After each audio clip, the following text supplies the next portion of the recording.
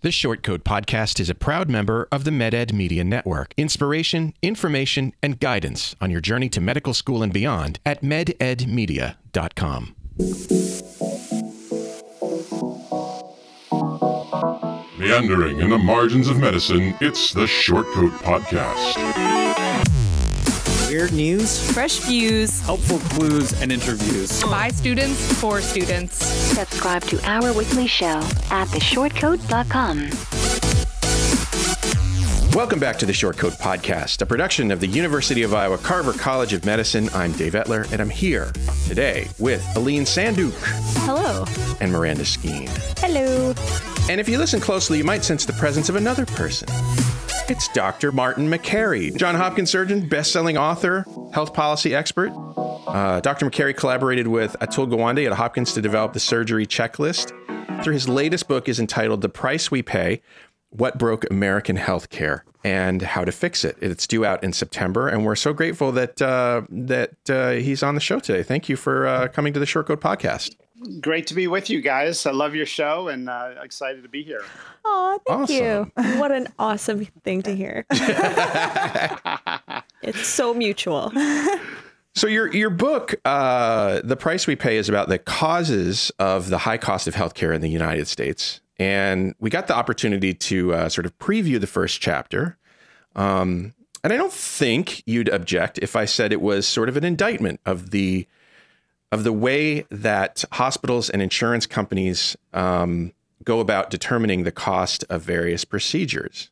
I would say, Dave, right now, people are getting crushed out there by medical bills. And the cost of healthcare is draining the entire economy. We don't have money for important reforms, for education, for all kinds of programs and priorities in the United States because of the cost of healthcare. And you see businesses fleeing the United States. You see families getting crushed now by bills. So we got a serious problem. And so what I wanted to do in this book, The Price We Pay, is first of all, be positive, because I'm very optimistic about the future of healthcare. And it's because of young people like yourselves. It's because of the millennials that have a total intolerance for BS. And it's because of, I think, a real commitment to social justice, maybe as sort of a backlash of a prior generation that, glamorized big homes and having a lot of money. So I'm very optimistic. And this book, The Price We Pay, was an attempt to really be positive by pointing out a broken part of the healthcare system and then the people who are working to change it and how that change is super refreshing. So that was really why I wrote it. Did you see the movie The Big Short? Yeah. Yeah, you mentioned that in your chapter. What did you think of that movie? I think raising awareness can be made much more effective by making people laugh. And I think they did a really nice job of taking, exactly as you said, taking something very complicated and nuanced and making it funny and thought-provoking at the same time, and making it understandable for lay people who don't have a financial background at all. Yeah, I loved it because I felt like it took a very complex subject, the banking industry, and made it understandable to any everyday person, and even exciting to the point where you leave feeling like, I now understand exactly how Wall Street works. And so healthcare is the same. It's nebulous. People don't understand it. And I wanted a reader to finish reading this book, The Price We Pay, and feel like, now I finally understand how the business of medicine works from A to Z. And in a way that's exciting and not boring, because nobody wants to read a policy or business of medicine book. But, in medical school, we teach medical literacy. We teach the language of medicine, but we don't teach healthcare literacy. Mm-hmm. There's nothing about the business of medicine that's worth its weight that is a part of our formal training. Instead, they're hammering you guys with the Krebs cycle and the urea cycle. All this, And they're so simple, there's plenty of room to add more. Well, no one's ever needed to know a molecular intermediary of the urea cycle in the trauma bay. That I can guarantee you. It's like we have computers now and there's Google. So it's like you got to tell your professors, why are we memorizing this stuff? You know, a past guest on the show suggested that, you know, medical students don't need to worry about how this all works. Just learn the medicine. It sounds like you might disagree with that. Yeah, that's why we're in the problem, the crisis that we're in right now. We've lost control of the finances of medicine. We've lost control of how billing is done for our own services. We have a family member. You cannot give them, a complimentary service or a discount on their bill. We have no control over the billing. And it's not just the billing. Medicine is loaded in the last 10 years with tens of thousands of new millionaires that healthcare has created that are non-patient facing. The middle industry is so big, it's consuming. And if you look at, some systems, the doctors are almost treated like civil servants, where when they say, hey, we got a patient safety issue, or hey, we can design care better, they're treated like, oh, you're just an employee. We run the health system. And I think, enough is enough. We've hit a boiling point now where the system has gotten so bad in certain parts. I mean, look at primary care. Burnout rates are at record high levels. And you see doctors fighting back and say, hey, we're going to start from scratch. We're going to scrap this entire billing treadmill. We're not going to bill. We're going to get a lump sum payment called direct primary care, or what they call a globally capitated payment, which is another type of lump sum payment for clinics like Iora and ChenMed, where they do no billing, and their entire billing rooms in the clinic are converted to cooking classes for diabetics and yoga studios. And you see doctors standing up to say, hey, we want to do things differently. This is very broken. So, I'm sorry, were you going to say something? Oh, no, I was just going to heap praise on this perspective that you're sharing of, physicians kind of taking back control of their profession, of our profession, and reclaiming their role as healers and not just customer service employees, because that's often what it feels like, I think, for a lot of med students, or at least it did for me when I was going through the first years of med school. I wanted to come to medicine to be a healer, and healing, is multifaceted and it's complex, but a lot of the focus of our training is on the things that insurance companies will pay for, which is mostly procedures and medication. And there's really no room for some of these, more, less conventional ways of promoting healing, like rest and, some of the things that you're describing, cooking classes, nutrition.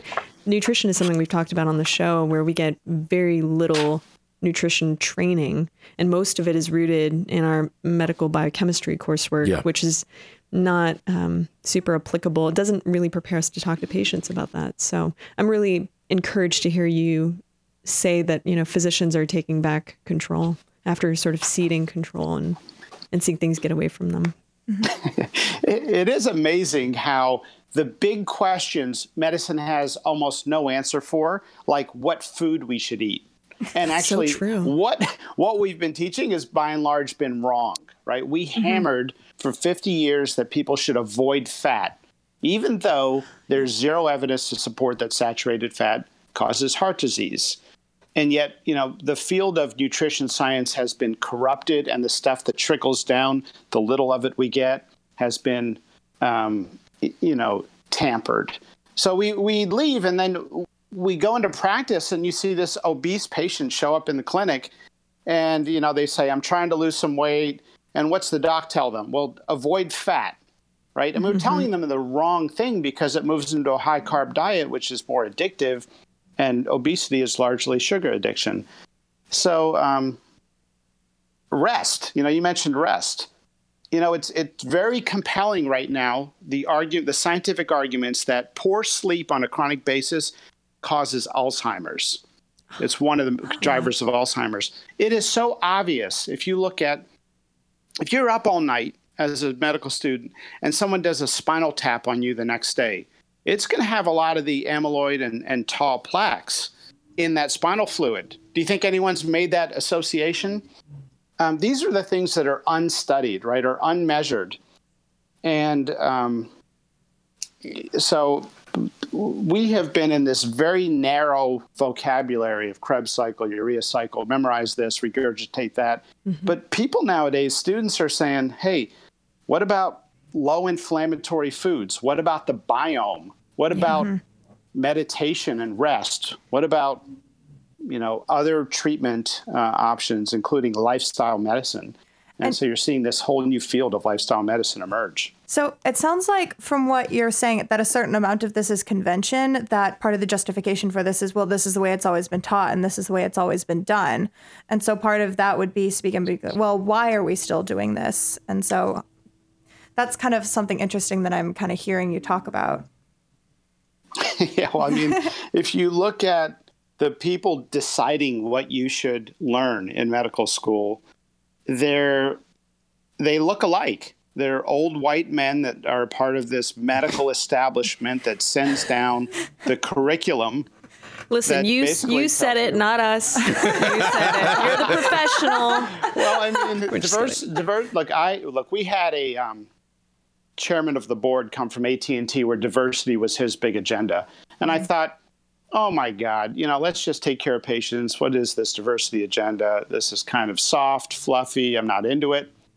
Well, I realized, I must say, I became totally convinced that when you have diversity of ideas, of opinions, of people's ethnic background, of age, having young people in conversations, that entirely impacts what you value. And so, I'm a huge believer right now that if you guys were on the AAMC board to decide what's going to be on the USMLE exams, I'm pretty sure you would not have forced memorization of the urea cycle and Krebs cycle or the parts of the flagellum on there. Oh, you're talking about that exam of medical trivia that we have to take to get licensed. Yeah, there's a lot of evidence to show that, like, even from a cold and calculating standpoint, organizations and multinationals that make diversity a priority see huge gains in their profits. And it's just, different and more voices contribute to just better solutions and better approaches to problems. In writing about the experiences of one patient, you described his family's experience trying to ascertain the price of a procedure as being akin to bartering in an open-air Egyptian market. Yeah, sure. So there was a guy whose dad needed heart surgery, and he was told, the family was told, oh, it's going to cost like $250,000. And the family was like, hey, wait a minute. We have a friend of the family who knows another surgeon, and they can do it for, under $10,000 in France. And so they went back to the hospital, who was basically harassing them, like, we need to schedule this, you have to get it done. And it needs to be done in the next 6 weeks or so. It wasn't emergent. And the family came back and said, look, we found a place that can do it for under $10,000, tenfold less. And the hospital came down and slashed the price in half and then cut it in half again and cut it in half. And literally they're walking out of the hospital and they grab this guy and they're like, okay, we can do double of what the other guy can do. And I'm like, this is not the Egyptian bazaar. Like, this is not the free market of, selling little pennants when you go to, Italy and tour Rome. This is a disgrace. Yeah. I mean, this is a disgrace. And this researcher from the University of Iowa called 100 places that do heart surgery and asked the simple question, how much does it cost for a cabbage? And half the places, after he harassed them, would give him a price. The other half never did. Of the ones who gave him a price, it ranged from $40-some thousand to $500,000. There was no correlation between the price and the outcomes, according to the STS database, which is the most mature public reporting database in medicine. It's in cardiac surgery for cabbage. There's no correlation, right? And there's no correlation between charity care. Our research has shown that at Hopkins. So what's going on? There's this massive price gouging going on in the market. And if there's a business model that describes the modern day healthcare system, it's that in the last 5+ years, people, middlemen, non-physicians, non-patient facing folks have figured out that if you take things off the master bill or bill a patient directly, you can price gouge them and sometimes make more money. So there are two excuses that we usually hear from people in the healthcare system for the markups. There's the cost of charity work and the fact, so that's one. And then the fact that no one is really expected to pay the asking price for anything. I feel like we've sort of covered the second one with the Egyptian open air bazaar metaphor. I mean, that's kind of weird, and I think I would be completely put off as a patient by that whole interaction. That's aggressive for a used car salesman, let alone a surgeon. Yeah, right. I have to admit, as I was listening to you describe the situation, Dr. Makary, the other analogy I was thinking of is that it's like dealing with the mob. Yeah. You're like, how much does the surgery cost? How much is it worth to you? That's right. How much do you want to pay for this? Do you want your loved one to live? But there's also the other excuse I mentioned is the cost of charity work, the cost of providing health care to people who can't afford it. So basically, if we apply the same scientific methods to that question that we apply in other areas of science, like cancer research and heart disease research, we would find out the answer is no. Price gouging is dependent on how much the market will allow someone to gouge. So let me give you an example. And there's research by my colleague Jerry Anderson at Johns Hopkins that supports this, and I've seen it numerous times in the marketplace. This is kind of healthcare business 101. It is not associated with charity care. Everybody needs to know that. There are only rare situations where we see that it's the case. And by the way, charity care is not gouging somebody and then accepting a reasonable amount and calling that delta charity care. Okay, building a building for your own hospital is not considered community benefit, in my opinion, even though sometimes that's how it's listed on the nonprofit status. So the other argument that nobody pays these, well, first of all, at Vail, okay, at Vail Mountain. By the way, poor people don't go to Vail Mountain if you've ever been there. Kidding. Okay? Yeah. You buy a hamburger for what? $50. Yeah. They played everything with gold. Yeah. Yeah. You could buy a scarf for, $4,000. So at Vail Mountain, when skiers get hurt and they go to the local hospital that serves Vail Mountain, they get charged 5 or 10 times the Blue Book price in America. Somebody I know went there, research I have in the book, got charged $10,000 when he was told, hey, you got a little altitude sickness. The nurse kind of said, hey, you might as well go home. I wouldn't even let the doctor see you. He said, I'll just get checked out anyway. I have good insurance. He got charged $10,000 out of network. For what? For being told he had, altitude sickness? Now, is there so much charity care at Vail Ski Mountain that they have to gouge him? It's so true. Well, somebody's got to run the chairlift. It just seems like the problem that you're pointing out is that, in a free market system, which is kind of the system that we're applying to healthcare, in a free market system, consumers have the right to shop around, and what gives them leverage is being able to get up from the negotiating table and walk away. But consumers in healthcare don't have that option if their lives depend on the care that they, are not even sure that they need. They don't have the medical knowledge to know if it's appropriate or not. Like the one story that you mentioned in your writing about a woman who needed something removed from her finger and they put her under general anesthesia, and not being a medical professional, already she was protesting against that, and they made her do it anyway and then charge her out the nose for it. It just seems like we need a cultural shift where we start looking at patients as recipients of care as opposed to consumers of care. Yeah, I love that. I think you're spot on. We need more honesty in medicine. We need to just restore medicine to where it has been historically.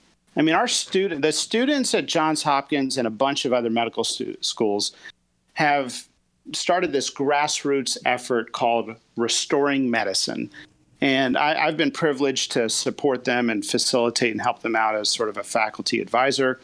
But this thing is national and it's getting big. And there's a Facebook group, Restoring Medicine, a website, restoringmedicine.org. They're basically saying, look, we have an incredible heritage of trust, of public trust in the medical profession. Let's keep it that way. All this gouging, all these dirty business practices, they're threatening this great medical heritage, right? When we take an oath, I mean, that's serious. When a patient comes to see you as a third-year medical student in the emergency room and trusts you to put a knife to their skin within seconds of meeting you, it's because of that great medical public trust. It's because of our heritage, right? It's because of our forefathers in the field. Yeah, 100%. They'll tell you secrets they wouldn't tell their spouse. Why? Because you're the doctor. Mm-hmm. Yeah. And now we've got a quarter of the public not trusting us and getting gouged by private equity companies coming in and buying physician groups and then pulling them out of insurance networks and hitting them with surprise bills. These are groups, they specifically buy groups that are where patients don't have a choice. These publicly traded companies on Wall Street are buying emergency room doctor groups, anesthesia. You don't pick your anesthesiologist, right? Right. They're buying anesthesia group, neonatology, radiologists. Those are the groups private equity is buying. Why do you think they're buying those groups? Because you don't have a choice and they can price gouge you. Oh, that's really interesting. So are hospitals and insurance companies in cahoots here, or are they sort of fighting against each other? And, that's what's causing this movement towards price gouging and weird medical costs. Well, everybody's making a lot of money off the system. And the direct answer to your question is it's regional. It depends on the locale. So in New York City, you can deliver a baby for $65,000 for an uncomplicated labor and delivery. That's what Columbia New York Presbyterian will charge you for charge your insurance company. Okay. Now, are they gouging? Actually, that's the rate that the insurance company negotiated with the hospital. Why would they negotiate such a high rate? Well, what happens when an insurance company pays a lot of money out? They increase their premiums the following year. Because of the medical loss ratio that was a part of the Affordable Care Act, there was an attempt to limit profits of an insurance company to 20%. So they created a regulation. Well, if you're an insurance company and you can only take 20% as profit, what are you going to do? You have an incentive, and I don't want to say they're diabolical, but passively, the more you collect in premiums, that's 20% of a bigger number that you can keep as profit. Mm-hmm. So what was an attempt to regulate greed backfired. And all you have to do is read the ProPublica article by Marshall Allen of the insurance company executive who got a joint replacement for $70,000 when he knows the going price is $20,000. And he was like, what the heck? Who negotiated this $70,000 price? And basically the conclusion of the article is, hey, life is good for everybody, for the hospital and for the insurance company when those prices are high, except for the poor patient. Mm-hmm. Yeah, that's a really important insight. Something we were talking about before the show, this question that Dave raised about whether or not hospitals and insurance companies are working together or against each other.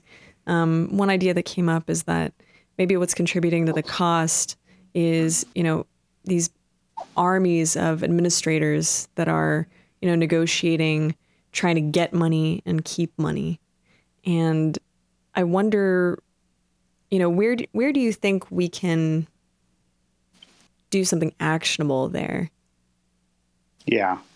Well, first of all, let me just say, you guys are awesome. And the reason I love my job and the reason I'm optimistic about healthcare, despite all these problems, is that medical students today are saying enough is enough.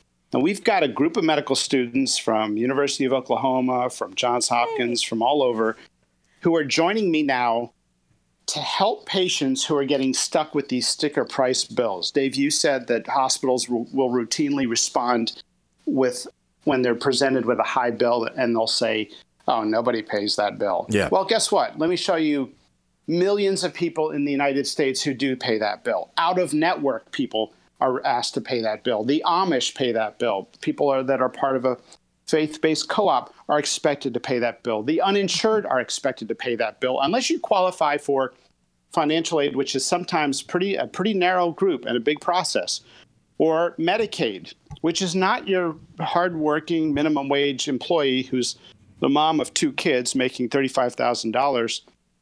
Life is hell for them, and there's more of them than there are rich people like us. Mm-hmm. And 50% of America has less than $400 of cash on hand. We've got to remember that. When they get hit with one of these bills, our research team at Johns Hopkins, again, led by students, has found that there's a massive trend in the United States towards suing patients for unpaid bills, for these sticker price bills that the hospitals say no one's expected to pay, and then going after their wages, garnishing their paychecks, putting liens on their homes, and sometimes ruining their credit history so they have to pay more in their mortgage payments. This is 10% of hospitals, according to our early research in the sample we did in Virginia. The students are going with me to the courthouses, and we find people who are lined up being sued by their local hospital, and they say, hey, we want to provide help. We want to be your medical expert in this case. And will you let Dr. Makary be the medical expert on your case for free? Well, of course, everybody we bump into says yes. When the cases go before the judge, I get up there and I make my case. Judge, this patient does not owe this money. There's no legal contract. The price is overinflated. Sometimes the services were unnecessary. It was represented overtreatment. And the judges are canceling the cases. Right now, every case where my name goes on that case, the hospitals are canceling the bills. That's incredible. Yeah. It's incredible, and it's a disgrace that our profession's come to this point. You mentioned the Amish, and that was one of the things that you wrote about in this chapter that we got to read. Can you take us through that situation?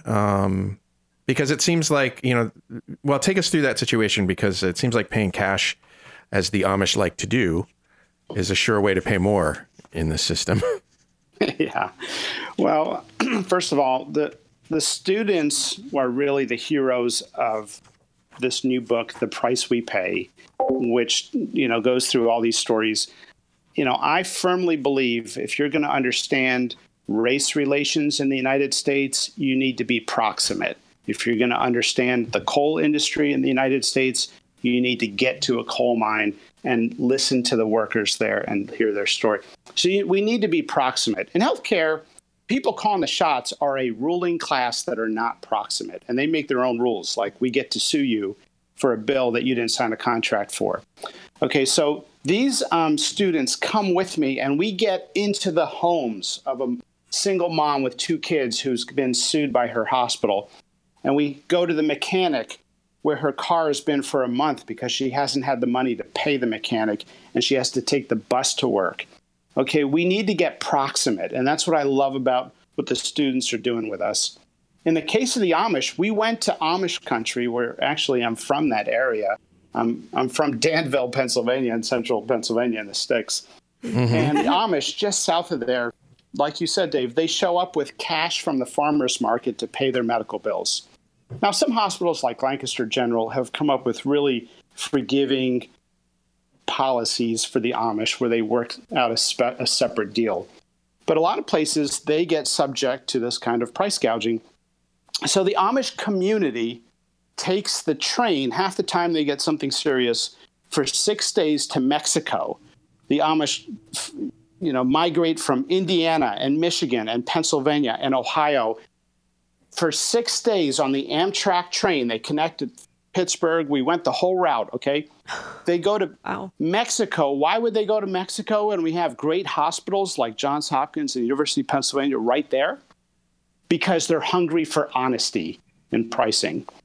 And what's that say about our system, right? So the Amish, are starving for this, we found, for this honesty. And it said a lot about this system.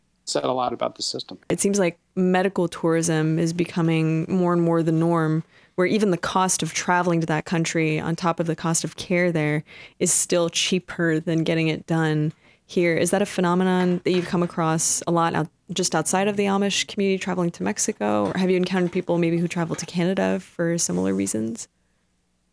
Actually, the value proposition at some of these foreign destinations is a really good one. And there are these sort of medical migration patterns. You see them all over the world. People from, Asia go to Singapore. You see, certain icon hospitals.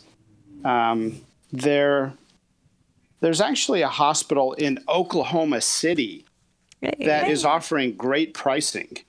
And it's not really a hospital, it's a surgery center.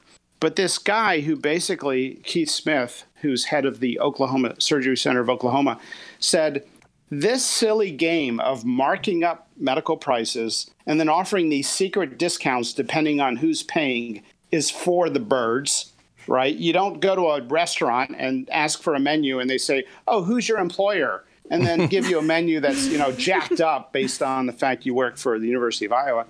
No, that's ridiculous, right? So he's like, screw this. I'm offering a transparent price list. I don't care who's paying. I don't care if it's an insurance company or an individual or a foreigner. It's going to be one honest price. Well, guess what's happening to a surgery center? People from all over the world and the United States mostly are flocking because they're hungry for an honest and fair price. It's not the cheapest price, but it's honest. Right, so a joint replacement is $15,000. You're not going to run the risk of getting a $70,000 joint replacement there. Mm-hmm. It sounds like people don't mind paying a high price for a service that they know that they need if they believe in good faith that the person that they're talking to has done their due diligence and has worked hard to give them the most reasonable price that they can, even if it's high. Just having that trust and that foundation of mutual respect, which seems to have gone away in the system that you're describing. Yeah, I agree. I mean, look, people will pay for quality, but once we get price transparency of real prices, not these inflated charge master prices, you're going to see a mass market move towards competitiveness around quality, right? Once we get prices out there and people say, oh, the Brigham and Women's Hospital is charging 6 times more as South Shore Hospital for an uncomplicated labor and delivery.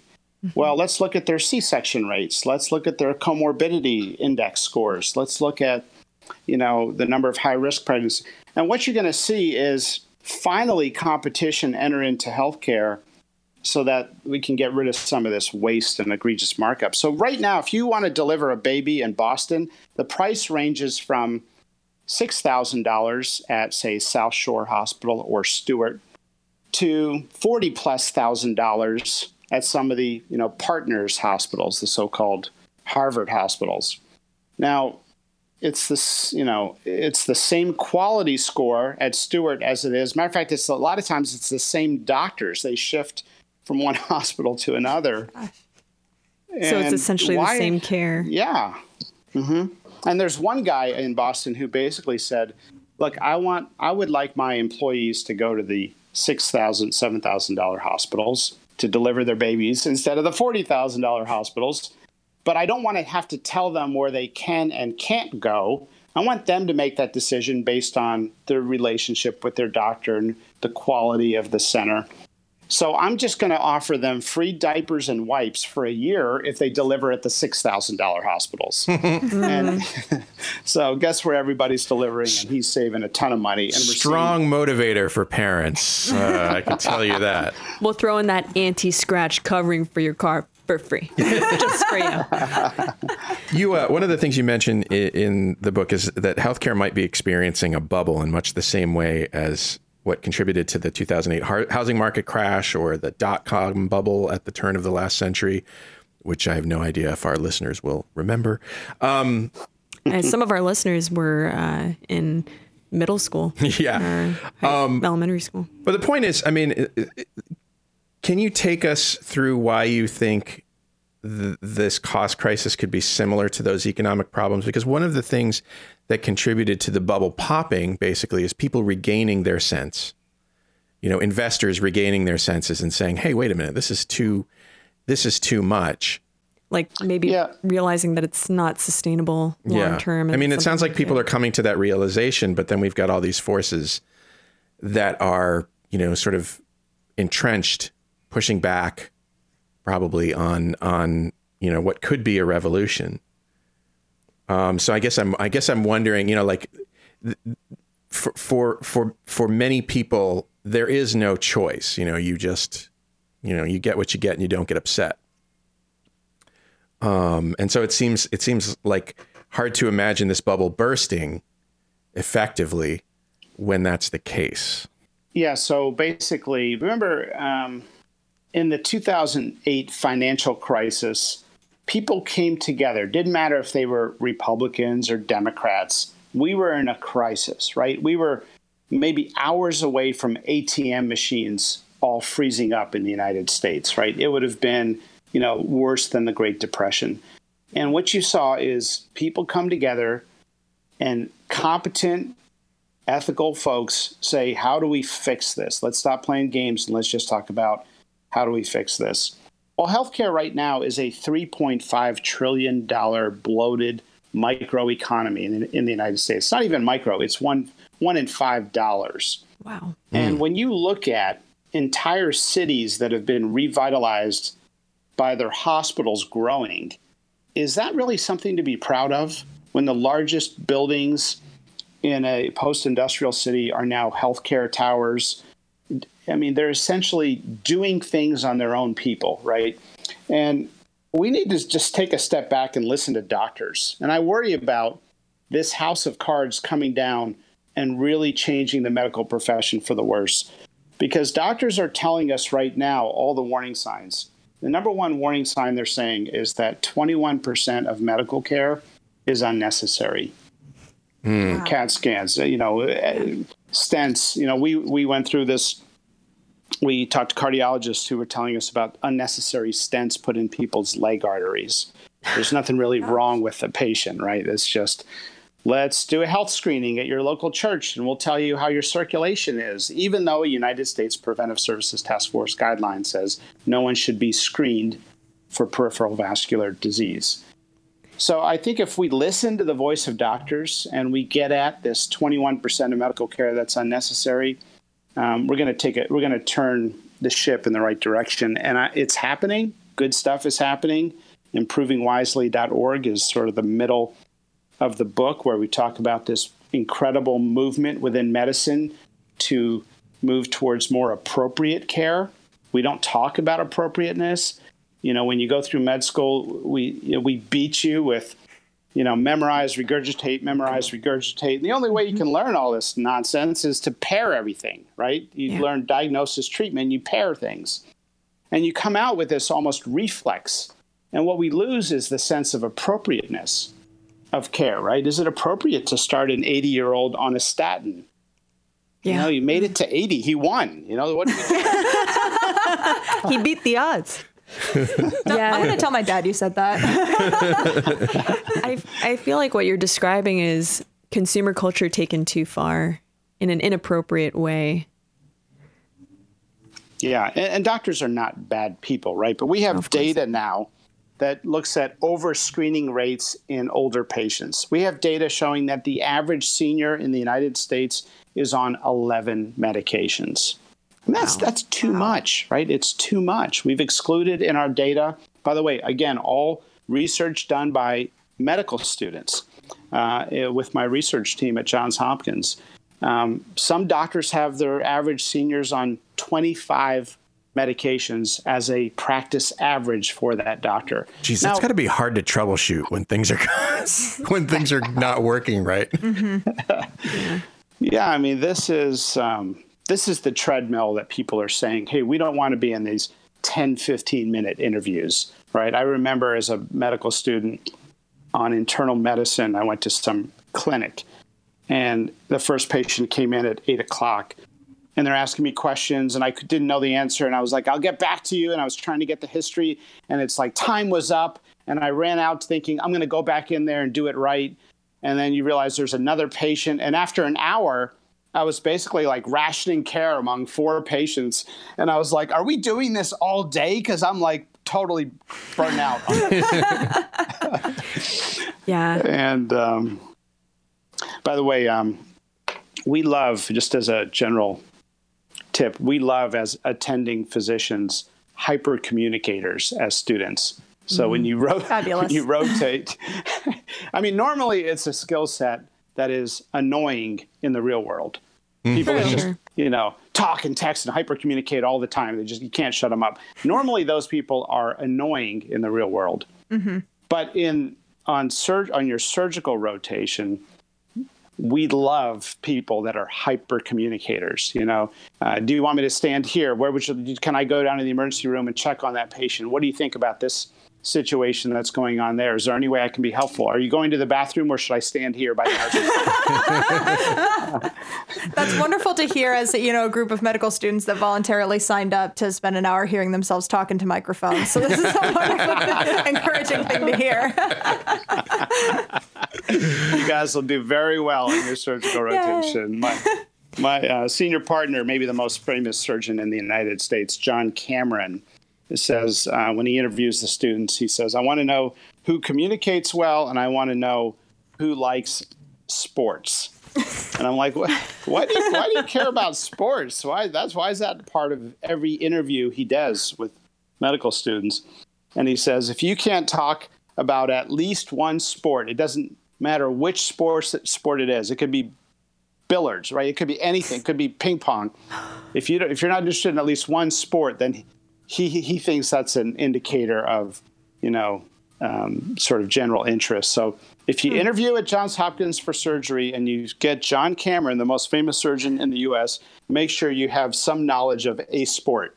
Well, I'd be screwed. I'm going to write that down. Say, sometimes we try to offer, admissions advice on this podcast. I think that's the most specific it's ever gotten.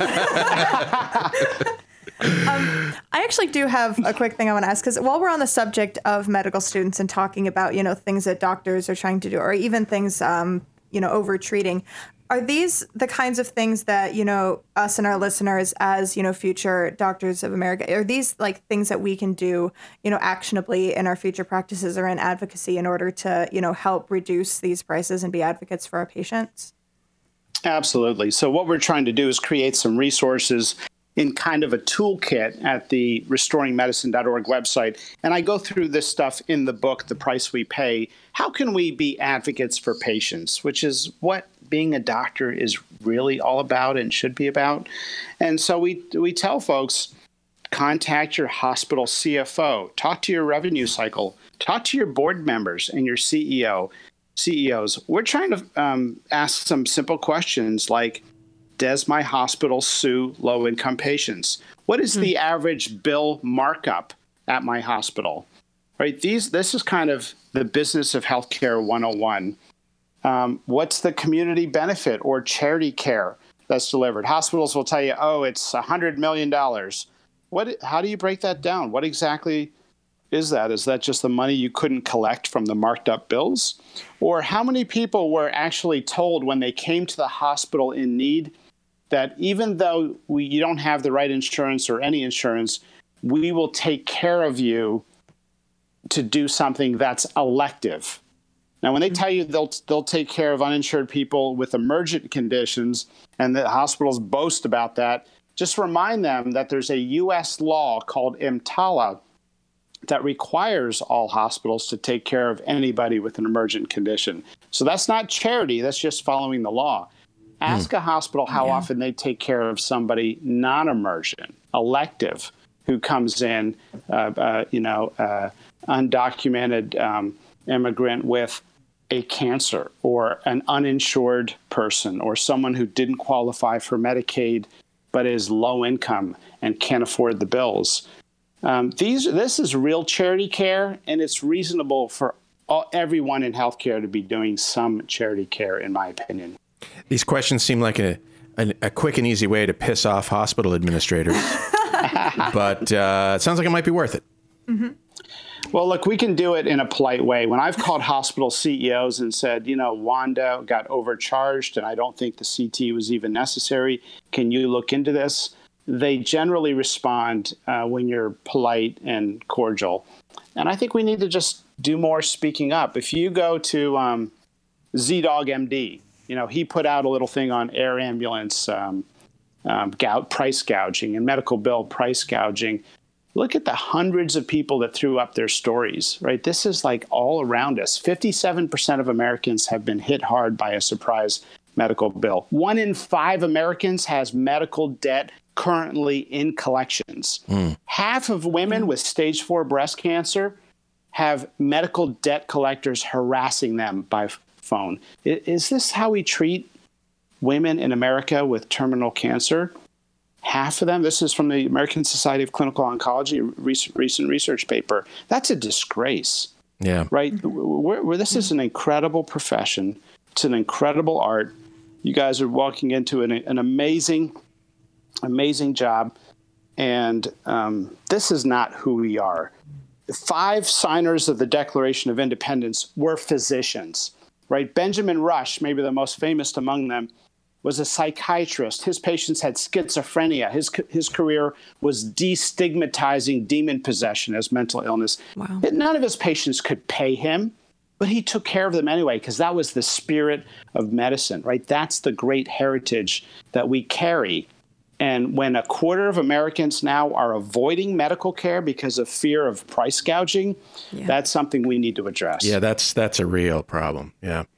The word that you keep using, Dr. Makary, is disgrace, and it's such a perfect way to describe this phenomenon. We've really lost our way, and we've lost a sense of what we're supposed to be doing.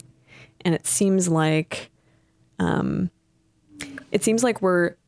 at an interesting crossroads socially right now with the rise of millennials and kind of this tipping point between the healthcare industry and consumers or patients where, you've said a lot of really nice things about students. I want to take this opportunity to say you are so modest, like for all the good work that you're doing. You keep giving a lot of credit to the people, that you work with, and in particular students. And that's a really nice thing to hear when a lot of disparaging comments are made about the millennial generation. But a lot of things that aren't said often enough is that, and I'm technically a millennial, but I'm like, I was born right as the millennial generation started. So I'm like kind of an elderly millennial. Because I'm 31. So I have a hard time relating to like the bulk of millennials. But like one thing that should be said about us is that, we donate in record numbers. We do community service in record numbers. Oftentimes we'll throw our business, we'll throw our money at a business that we know is socially conscious and environmentally conscious, even if that means paying more money. And I think we're at a really, an interesting crossroads where this generation is coming up with a deep sense of justice and is perfectly poised to kind of take up this fight that you've been spearheading. Well, and people are just sick of it. Yeah. Yeah. There's a hunger for justice and a social demographic that values justice. And so it seems like an interesting time to see this develop. Well, I love it. I mean, you guys are, it's beautiful to hear you describe it that way. I've often felt that the soul longs for a deep sense of purpose in life. And that's why you'll have insurance company, salespeople and lawyers come up to you every now and then and say, Aline and Miranda, you guys are doing something much bigger. I'm just selling stuff. You guys are changing the world. You're helping people. And you see this sort of yearning to have that opportunity to really have a life dedicated to serving others, right? The soul longs for a deep sense of purpose.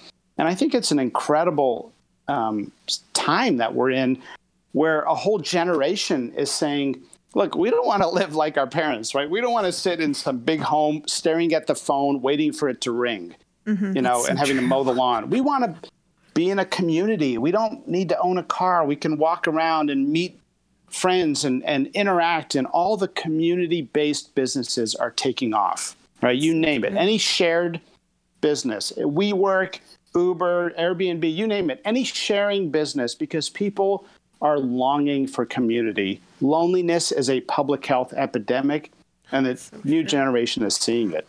That's such an astute observation. There are more people dying of suicide now, I think, than ever before. And I think in med school, we were taught that like the number one at-risk group are men over 70 for suicide. But that statistic is changing radically as more and more young people are killing themselves. But you really hit the nail on the head as far as like people craving community, craving justice, craving honor.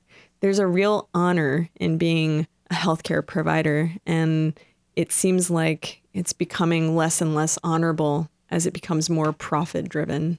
Well, and you mentioned ZDogg MD, and one of the things we talked about recently on the show was his, a video he put out about how, burnout and how, basically what that really is moral injury. Yeah, moral injury. Which I thought was great because, as he said in the video, burnout puts the problem back on the person who's experiencing the problem. It's basically victim blaming. Whereas, if you reframe your ideas about the problem, it's really a problem with the system. Yeah, I'm actually kind of reminded of something that I actually graduated from OU, so thank you for the shout out, by the way. I'm reminded my graduation, actually, former President David Boren said something about, in your future career, don't just go after like money or power or prestige, because if you just go after it for yourself, you're always going to be afraid of losing it. But if you find that you can work for others, then that's what's going to drive you. And I think that kind of, as Aline was talking, and as you were talking, that reminded me a lot of that, where it's like, this is a career where we have to be driven, by the people we're serving. Well, I love it. And, this sort of fresh look on healthcare that medical students provide is just freaking awesome, right? To be a doctor who's been trying to point things out in the medical establishment that we have accepted that we shouldn't accept for a decade now, to have young students come and say the same things, to have them challenge, why are we not looking at creating communities to treat loneliness among our seniors? Mm-hmm. Why are we not looking at food as medicine? Why can't we tell somebody the best food they should eat if they have HIV for the condition? Why aren't we studying the impact of meditation on hypertension? Why aren't we looking at rest as a way to boost the immune system? There are so many of these giant questions that patients are asking, the public is asking, and medicine has basically been sort of created this response. Oh, there's no level 1A randomized controlled trial evidence, therefore it's not true or unknown. Yeah. Man, you don't sound like a surgeon.